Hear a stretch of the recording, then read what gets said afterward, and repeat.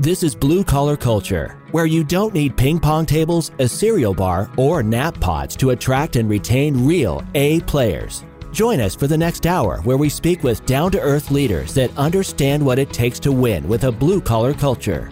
Now here are your hosts, Jeremy McLiver and Ryan England. Welcome back to another episode of the Blue Collar Culture Podcast. I am your co-host, Ryan England, and I am here with Jeremy McLiver. Welcome back, everyone. So if you guys recall, a little while back, we had a guest by the name of Mike Michalowicz.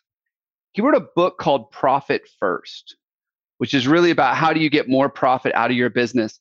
And if you recall, that book has been able to impact me and my business. And there's a lot of people that really like that book. But one of the things that I found really amazing about today's guest is that he is only one of two Profit First bankers in the world. He subscribes to the Profit First methodology, and he helps entrepreneurs get more from their banking relationship. Greg Martin, I want to welcome you to today's episode. Ryan and Jeremy, thank you so much for allowing me to be here. I love this podcast. It's one that I've got on subscribe. And since I'm not driving a whole lot anymore, I listen to you guys as I'm working out in the morning. So thank you for what you're doing. That's awesome. Thank you for that. So we don't get a lot of bankers as guests, as you could probably imagine. And what we're going to do today is I want to break down some of the banking relationship myths and some of the ways to get more out of our banking relationship. So, Greg, what is the biggest myth about your industry? I think the biggest myth about my industry is that bankers are a commodity. And I think part of this is because we, as bankers, have allowed that. We have not done a good job of going to entrepreneurs that we serve and educating them about the experience and the way that we look at risk, and then actionably going in and saying, here's how this impacts your business. How do I understand where you want to go? Let's talk about the risks between here and there, and then let's push you towards success. That's great. So give us a little bit on this as we look at it. How do you take that? I mean, I love the theory there. How do we take that and actually apply that? So whereas business owners, I've seen so many bankers, as I think about this, actually, this banking situation always comes to my mind. I was sitting there. I had a business. We were working hard. I was busy. I set this meeting up with this banker. I remember sitting down with this banker, and I slid across the P&L. They looked at the bottom, and they looked at it like it was a checking account. They're like, well, this, that. They didn't get business. And so since then, I've always been promoting bankers that get business. And I know you get that, but you actually get a little bit deeper than just getting business. You get profit, which is what this whole thing was about, right? So right. Maybe share as we start illustrating this relationship and what that looks like and debunking this myth. What are a couple amazing results that you've gotten from clients by really focusing on the profit? Well, I had one just today, and since you guys know Profit First and you love it as much as I do, you'll appreciate this. I met a client that was in the HVAC industry, and we started to implement Profit First in their business. And if you know anything about that industry, it is very seasonal. And this entrepreneur grew up in that industry, like his parents were in that industry. So he's like, Greg, I'm used to having steak and shrimp in the summer and ramen and beanie weenies during the winter. And I'm tired of it. I don't want to live that way anymore. So we started to put in Profit First. And last year, the last time that he went through his slow season, at the very beginning, I called him up and said, hey, how are things going? He said, Greg, I've got enough in my owner's comp account to sustain me through my slow season plus a month. That just blew my mind. And then today, just today, he called and said, I got a problem. I've got too much money in my tax account. So he was going through and saying, I've got excess cash that's sitting there. And as we walked through it, he said, if this keeps up, I'm not going to use $15,000 when my tax bill comes. And I was like, well, guess who just got a bonus? And it just blew his mind that he not only has consistency and sustainability in his personal life, but the business is throwing off so much profit that over and above his profit distributions, he's able to take another bonus. Wow. And so maybe explain to the audience, because we're really familiar with Profit First, and I'm excited to have you. We're looking forward to having you as a guest, because so often there's so much pushback from bankers around this methodology, even though it is the most proven way to actually turn the profit into actual cash. Because sometimes we see on a P&L that we got profit, but there's nowhere to spend it. Like, we don't actually have those dollars. Like the story you're telling here, this guy's got 15 grand, right? That's right. So the big pushback we get is obviously these multiple accounts and all that kind of stuff, because that's a little bit of a headache for a bank. Can you share a little bit of that with us?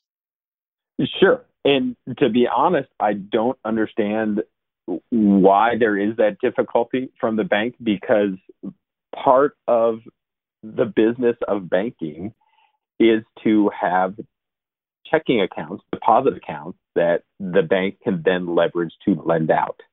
So like, if you think about it, your deposits are the bank's inventory. Instead of being steel, it's dollars. And so I don't understand why banks don't like having this system or get confused by it, but that's a separate issue. What I say when I first introduced Profit First to entrepreneurs that don't know what it is, I say there are two exercising principles or health principles that underpin Profit First. The first one is Parkinson's Law. And basically what Parkinson's Law is that any activity will increase to consume the amount of resources that are available. So if you have $100,000 in your account, and that is what you can spend each month, you will find a way to spend all 100,000. Most entrepreneurs will probably find a way to spend 110,000. But if you were to lower that and say you were to take $10,000 and take that off to the side, you only have $90,000 to spend. You'll figure out how to run your business on $90,000. So that's the first one. And I equate that if you are looking to lose weight, then instead of having a huge plate at dinner, have a smaller plate. And so you'll put less food on that and you'll consume less. The second thing is muscle memory. And so when you work out, you have to actually go through the exercises consistently. And with Profit First, you have to go through a system of allocating your cash to where it needs to go. And so going back to the checking accounts. So you have a income account, you have a profit account, a tax account, because Uncle Sam is going to get paid. Uncle Sam's kind of like that silent business partner that wants his taste. You've got an owner's compensation account, because the owner is the most important employee in the business, and the owner has to get paid, has to be compensated. And then you have an OPEX. And so the muscle memory is that you put all your money into the income account whenever you make deposits, but then twice a month, you take a certain percentage, and maybe that's 10%, and that goes into the profit account. So right off the top, you're taking 10%, and that's profit. That's real profit. That's not at the end of the year when you look at your taxes and your accountant says, congratulations, you made $100,000. And then you look at your checking account and there's $20 in it. This is real hard cash profit. And then we're going to take maybe 15% and put it in your tax account. And then we're going to take another 25% and put that in the owner's account, compensation account. That means if there's 10% profit, 15% tax, 25% owner's comp. Hang on, let me take off my shoes and do some quick math. That means that 50% goes into OPEX.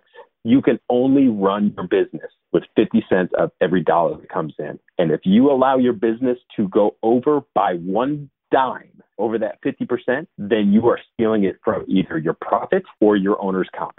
Because like I said, Uncle Sam is going to get his. And so Profit First helps you to shrink the cash appetite of your business or the cash consumption of your business.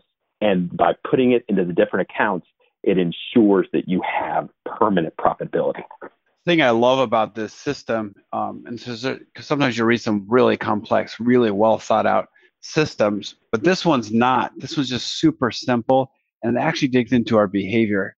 I love the fact, just check your bank account. We're all doing it, right? We're all logging in. Hey, what's my bank account look like today? What's the stock market look like today? But it's really controlling that so that when you see the 50,000 or the 50 cents for every dollar, you're making decisions based off of that. The interesting thing, Greg, that I have seen in this, and I'm sure I'd love to hear your stories if you have any of them, is that you start thinking, well, 50% of that I just wouldn't grow as fast. It's actually almost the inverse. They get more creative, they get more focused, and they actually accelerate their performance as a company while they're holding down their profit because they're working with a piece of the puzzle that they really need to be doing. And they're really, they're supercharging that part of it. So I love that. And thanks for going through that explanation of it. Go ahead. I know. I agree 100%. If the last 6 months have taught us anything, entrepreneurs are some of the most courageous and strong and creative individuals on the planet. Unfortunately, things get real easy when you have a lot of cash.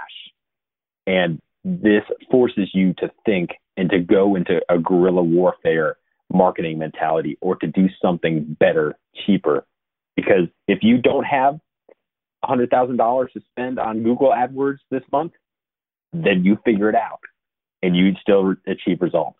You know, I know neither you or I really work with startups, but I'm sure you probably find people come to you asking advice as they're starting up. And I tell everyone that comes to me in that space, I say, hey, look, whatever money you got, start with that. That's what you got. It's never going to be enough. And so don't, sorry, I know you're a banker, but I tell them not to start with borrowed money because it seems it just seems to evaporate. And I tell them, you know, if you borrow $100,000, I can tell you when you're going to make your first smart decision. When you spent the $100,000. That's right. Yeah, when that's gone, then you're going to figure it out. Because I work with a lot of entrepreneurs, and in our annual planning, we'll dig really deep into what's, you know, kind of really understanding the leaders, because there's some dynamic stories. It blows your mind at how many of these entrepreneurs were entrepreneurs when they were 8 years old, when they were 12. They were figuring out how to wheel and deal. I mean, I've heard stuff about stuff and duct tape up the soda machines and saw the coins that spit out. They figured out a way to make money. That's what they are. They're entrepreneurs. But when they have money, they think that they're just going to roll the dice. Yeah. I can always hear, if I'm talking to somebody without them ever sharing their financials, I can tell you if they're leveraged or not. Yep. They're super leveraged. They'll constantly use words like you have to invest to make money. You have, you know, it's all about, you know, long-term strategy and investing, and you hear a lot of that kind of stuff. That's just the cost of doing business. Yes, you'll hear that stuff. If it's their money, it's that whole cold hard cash. It's that 15 grand. Like, I got this. They're like, what's the results? What's it going to do? How's it going to work? It's a totally different conversation because that's right. They're driving for results. So let's turn it a little bit deeper. I want to go into you because I know all your experience. What's the best mistake that you've ever made? This is one of my favorite questions when you guys ask it. And I had to think a little bit.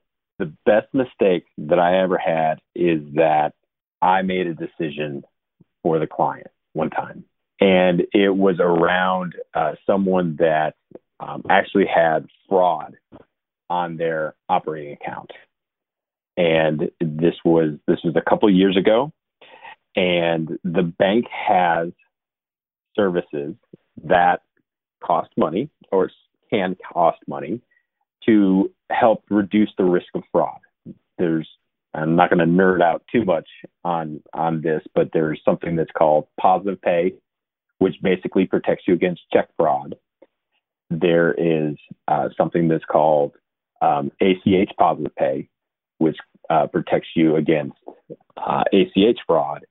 And then there's a debit block, which is just like what it sounds like. It keeps anything coming out of the account that's not authorized. And this particular client, someone had gone in and they had actually had some spyware or something bad on their computer. And they actually had 5 figures wired out of their account twice. And this could have been prevented by having some of these protections in place. But I made the decision just through my conversations with the client. Clients are very fee sensitive, and I don't want to ever come across like I am pushing a product or not being a good steward of whatever fees they do pay. And so I didn't talk to them about this type of protection. And this fraud hit. And as we were going through this, obviously it came out that, we have things that potentially could have protected you against that. And they looked at me and they said, Greg, don't you ever make a decision about my business ever again. That is not being my advocate. I understand that there are fees with this, but I would have been more than glad to pay $2,000 a year instead of losing or potentially losing all the money that just went out of my account. You don't get to make that decision. It is your job to understand my business. It is your job to help me understand the risks that are out there. And then you bring those decisions to me. Let me make those decisions on how to protect my business. That is not your right. And that was a very sad-faced day. That was a tough conversation. And I walked away from that vowing that I would not be afraid to talk about services that are meaningful to clients, to be open and honest about fees associated, but also to talk about the value and to let them make the decision to protect their business or to move their business forward or to accept risk. Yeah. I love the vulnerability that you're sharing there, because we've all had something like that. And that's what really the ones that become great are the ones that say, wow, I just messed that up. I own it. And I heard a lot of ownership in that there. Did you own that? And not say, well, if they could have researched it was on the website, but you owned it and became a better banker. So I really appreciate you sharing that and going deep. So let's change it from, so you shared a little bit of what that was for you. We've talked a little bit about it. What's holding most business owners back in the banking arena? I think that if I can narrow it down to one thing, and I think this is holding them back not only in their banking relationship, but it's also in their overall business, and that's the lack of financial flexibility. I talk a lot about financial flexibility, and a lot of entrepreneurs understand operational flexibility. Again, when you're a restaurant and COVID-19 hits and you can only have 50% of your seating capacity, you're going to get creative. You're going to have a porch, your outdoor seating that maybe you didn't have before. You're going to have a drive-through. Heck, there's a restaurant here that has turned their restaurant into a small bodega. So as you're coming through, you're picking up your hot fresh pizza and your homemade cookies and a gallon of milk. They had a supplier that provides all that, and they're like, we can just simply add that to our website, have our clients for convenience, and you're creative. So you understand operational flexibility. You don't understand, or you don't think about financial flexibility. And that's from everything from how you ensure that you have profit. Do you have a strategic reserve? Is that strategic reserve enough? Is your debt properly structured, not only from a payment and an interest rate standpoint, but how is it secured? What have you pledged for that? Do you have the flexibility of paying the debt off sooner? Do you have the flexibility of lowering the payments? It's all these things that you can put in place if you just think strategically about it and have a banker that thinks strategically about it.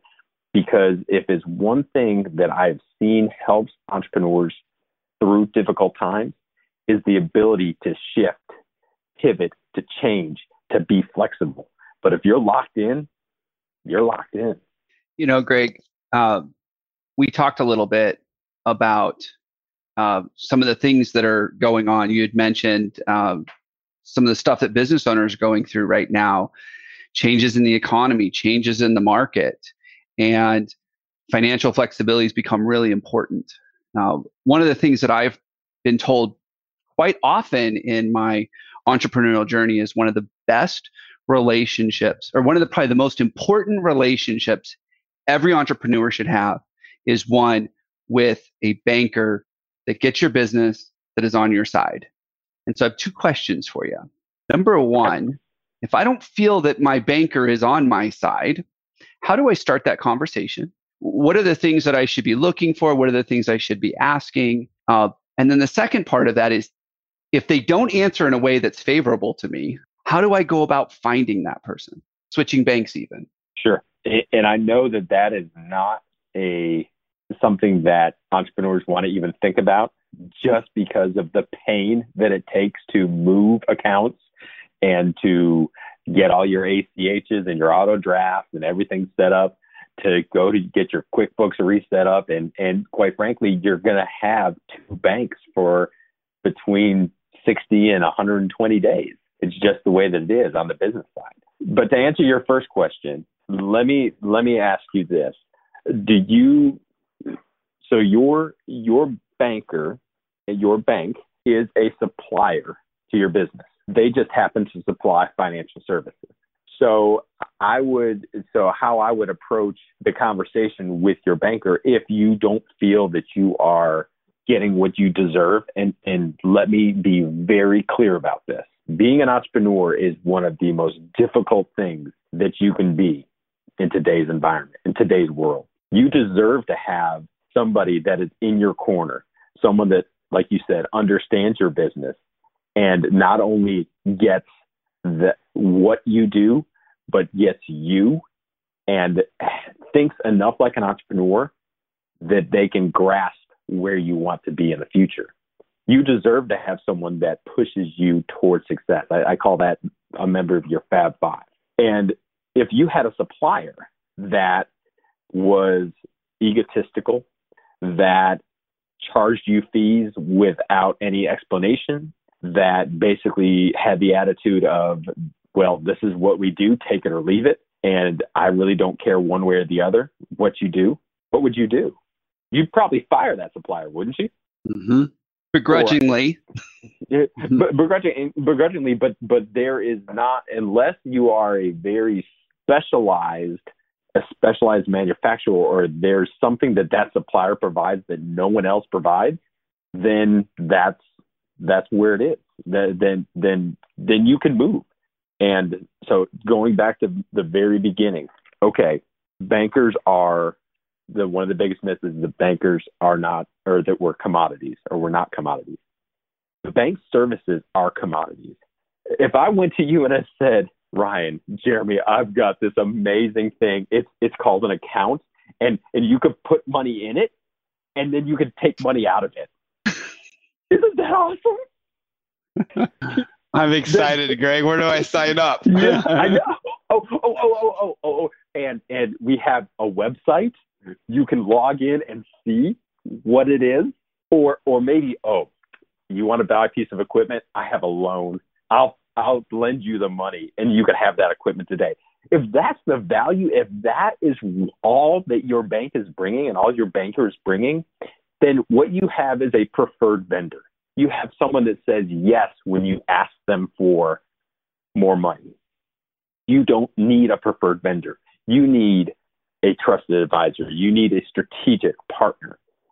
And just like you may have to have difficult conversations with your suppliers of, hey, look, we've had this relationship for 10 years. I don't need a friend. I don't need someone to slap me on the back and take me to play golf once a year and spring $20 for a lunch once a year. I need someone that is actually going to help me achieve my goals.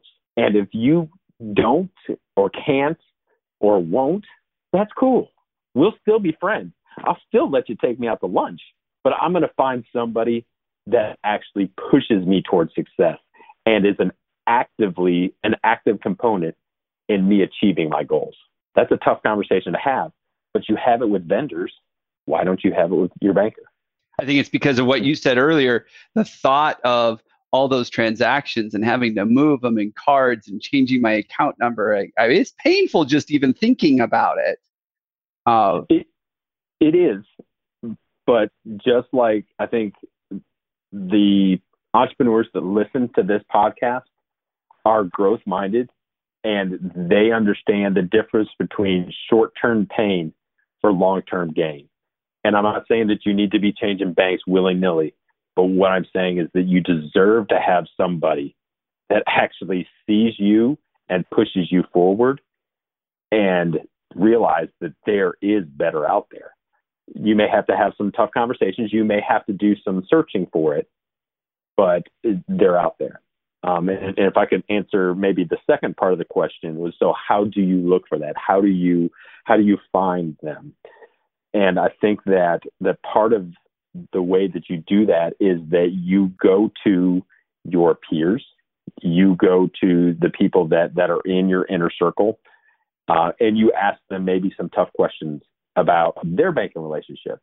Don't just go see Jimmy because, he's the bank president and he'll waive all your fees and he always says yes to me whenever I ask for money. Well, you've already got that. Go ask them, how has your banker helped you? And then you're going to interview them just like you would interview another supplier. You'd interview them like you're interviewing a potential hire that is going to take your business forward. And you really make them prove that they are a strategic partner. Quite frankly, maybe you even go to some of your competitors that are in the industry, because there are some bankers have niches and they understand a specific industry, and to be able to understand the risks that are associated in that world is huge and is valuable. And so to be able to say, okay, who do you use? Who understands? And again, I'm not looking for just another vendor. I'm looking for a true partner. And then you can interview them. If they start to try to sell you on day one, then that's probably a red flag that they're not the partner for you. I love that, Greg. And when we're teaching and working with our clients, there's that slogan, hire, slow, fire, fast. And obviously we wrote the book, Unmasked, How to Hire the Ones You Don't Want to Fire. Yep.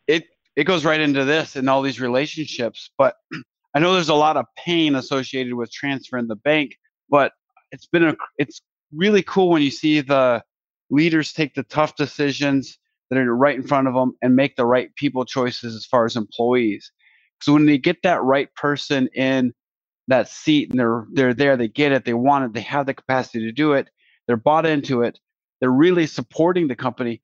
Every time that they've made that tough decision, the leaders come to me and said, wow, Jeremy, I wish I'd have done that sooner.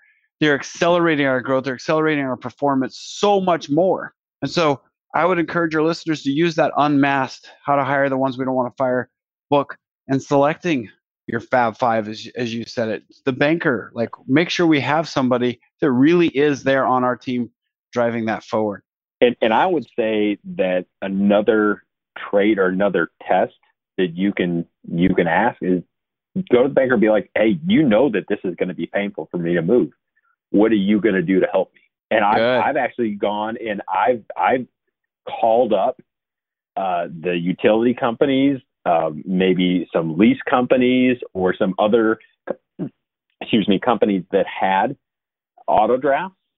And I couldn't, obviously I can't say I'm client X, but I can say, hey, I'm working with a mutual client. I would love to be able to help them with the transition over to my bank. Can Absolutely. You give me an ACH transfer form? And dummy, you opened up the new bank account, so the routing number, the account number, the address, everything there is to know. Why don't you fill it out? And then you can just say, hey, Mr. Client, I filled this out as best I can. You need to sign here, here, and here, and then fax it to this number. Perfect. You know what I love about that question? In our download guide that we have on our website about crafting interview questions, it's right there. Put them in the job when you're interviewing. Ask them what they're going to do, because that's when they're going to be the most responsive to how they can contribute. Works great with this banking relationship, just as well as it works with hiring employees.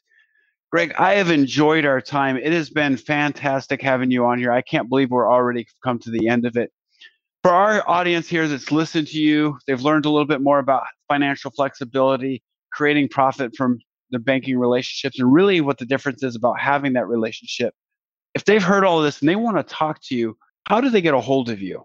Well, I've so much enjoyed our time too. I would say that the two ways of getting in touch with me, one is through LinkedIn.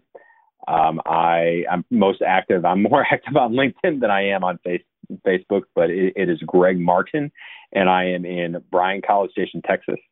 You can also search for The Entrepreneur's Banker, and that'll bring me up. Or you can go to my personal website. My personal blog is The Entrepreneur's Banker, and there they'll have contact information. They'll be able to reach out to me. And I also post, I think I've got about 85 different articles that are about entrepreneurship, leadership, understanding how to transform and how to have a strategic banking relationship. And I've even got some interviews with some entrepreneurs experts. So again, to be able to bring value to the entrepreneurs. So those two ways are the best way to get in touch with me. Perfect.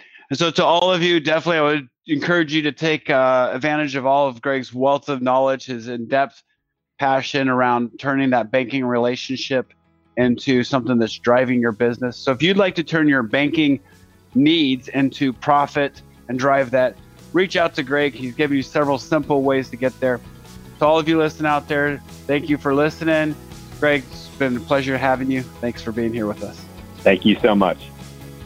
The Blue Collar Culture podcast is sponsored by BlueCollarCulture.com. We help entrepreneurs create a healthy culture and build a self-managing business. To learn more, go to BlueCollarCulture.com.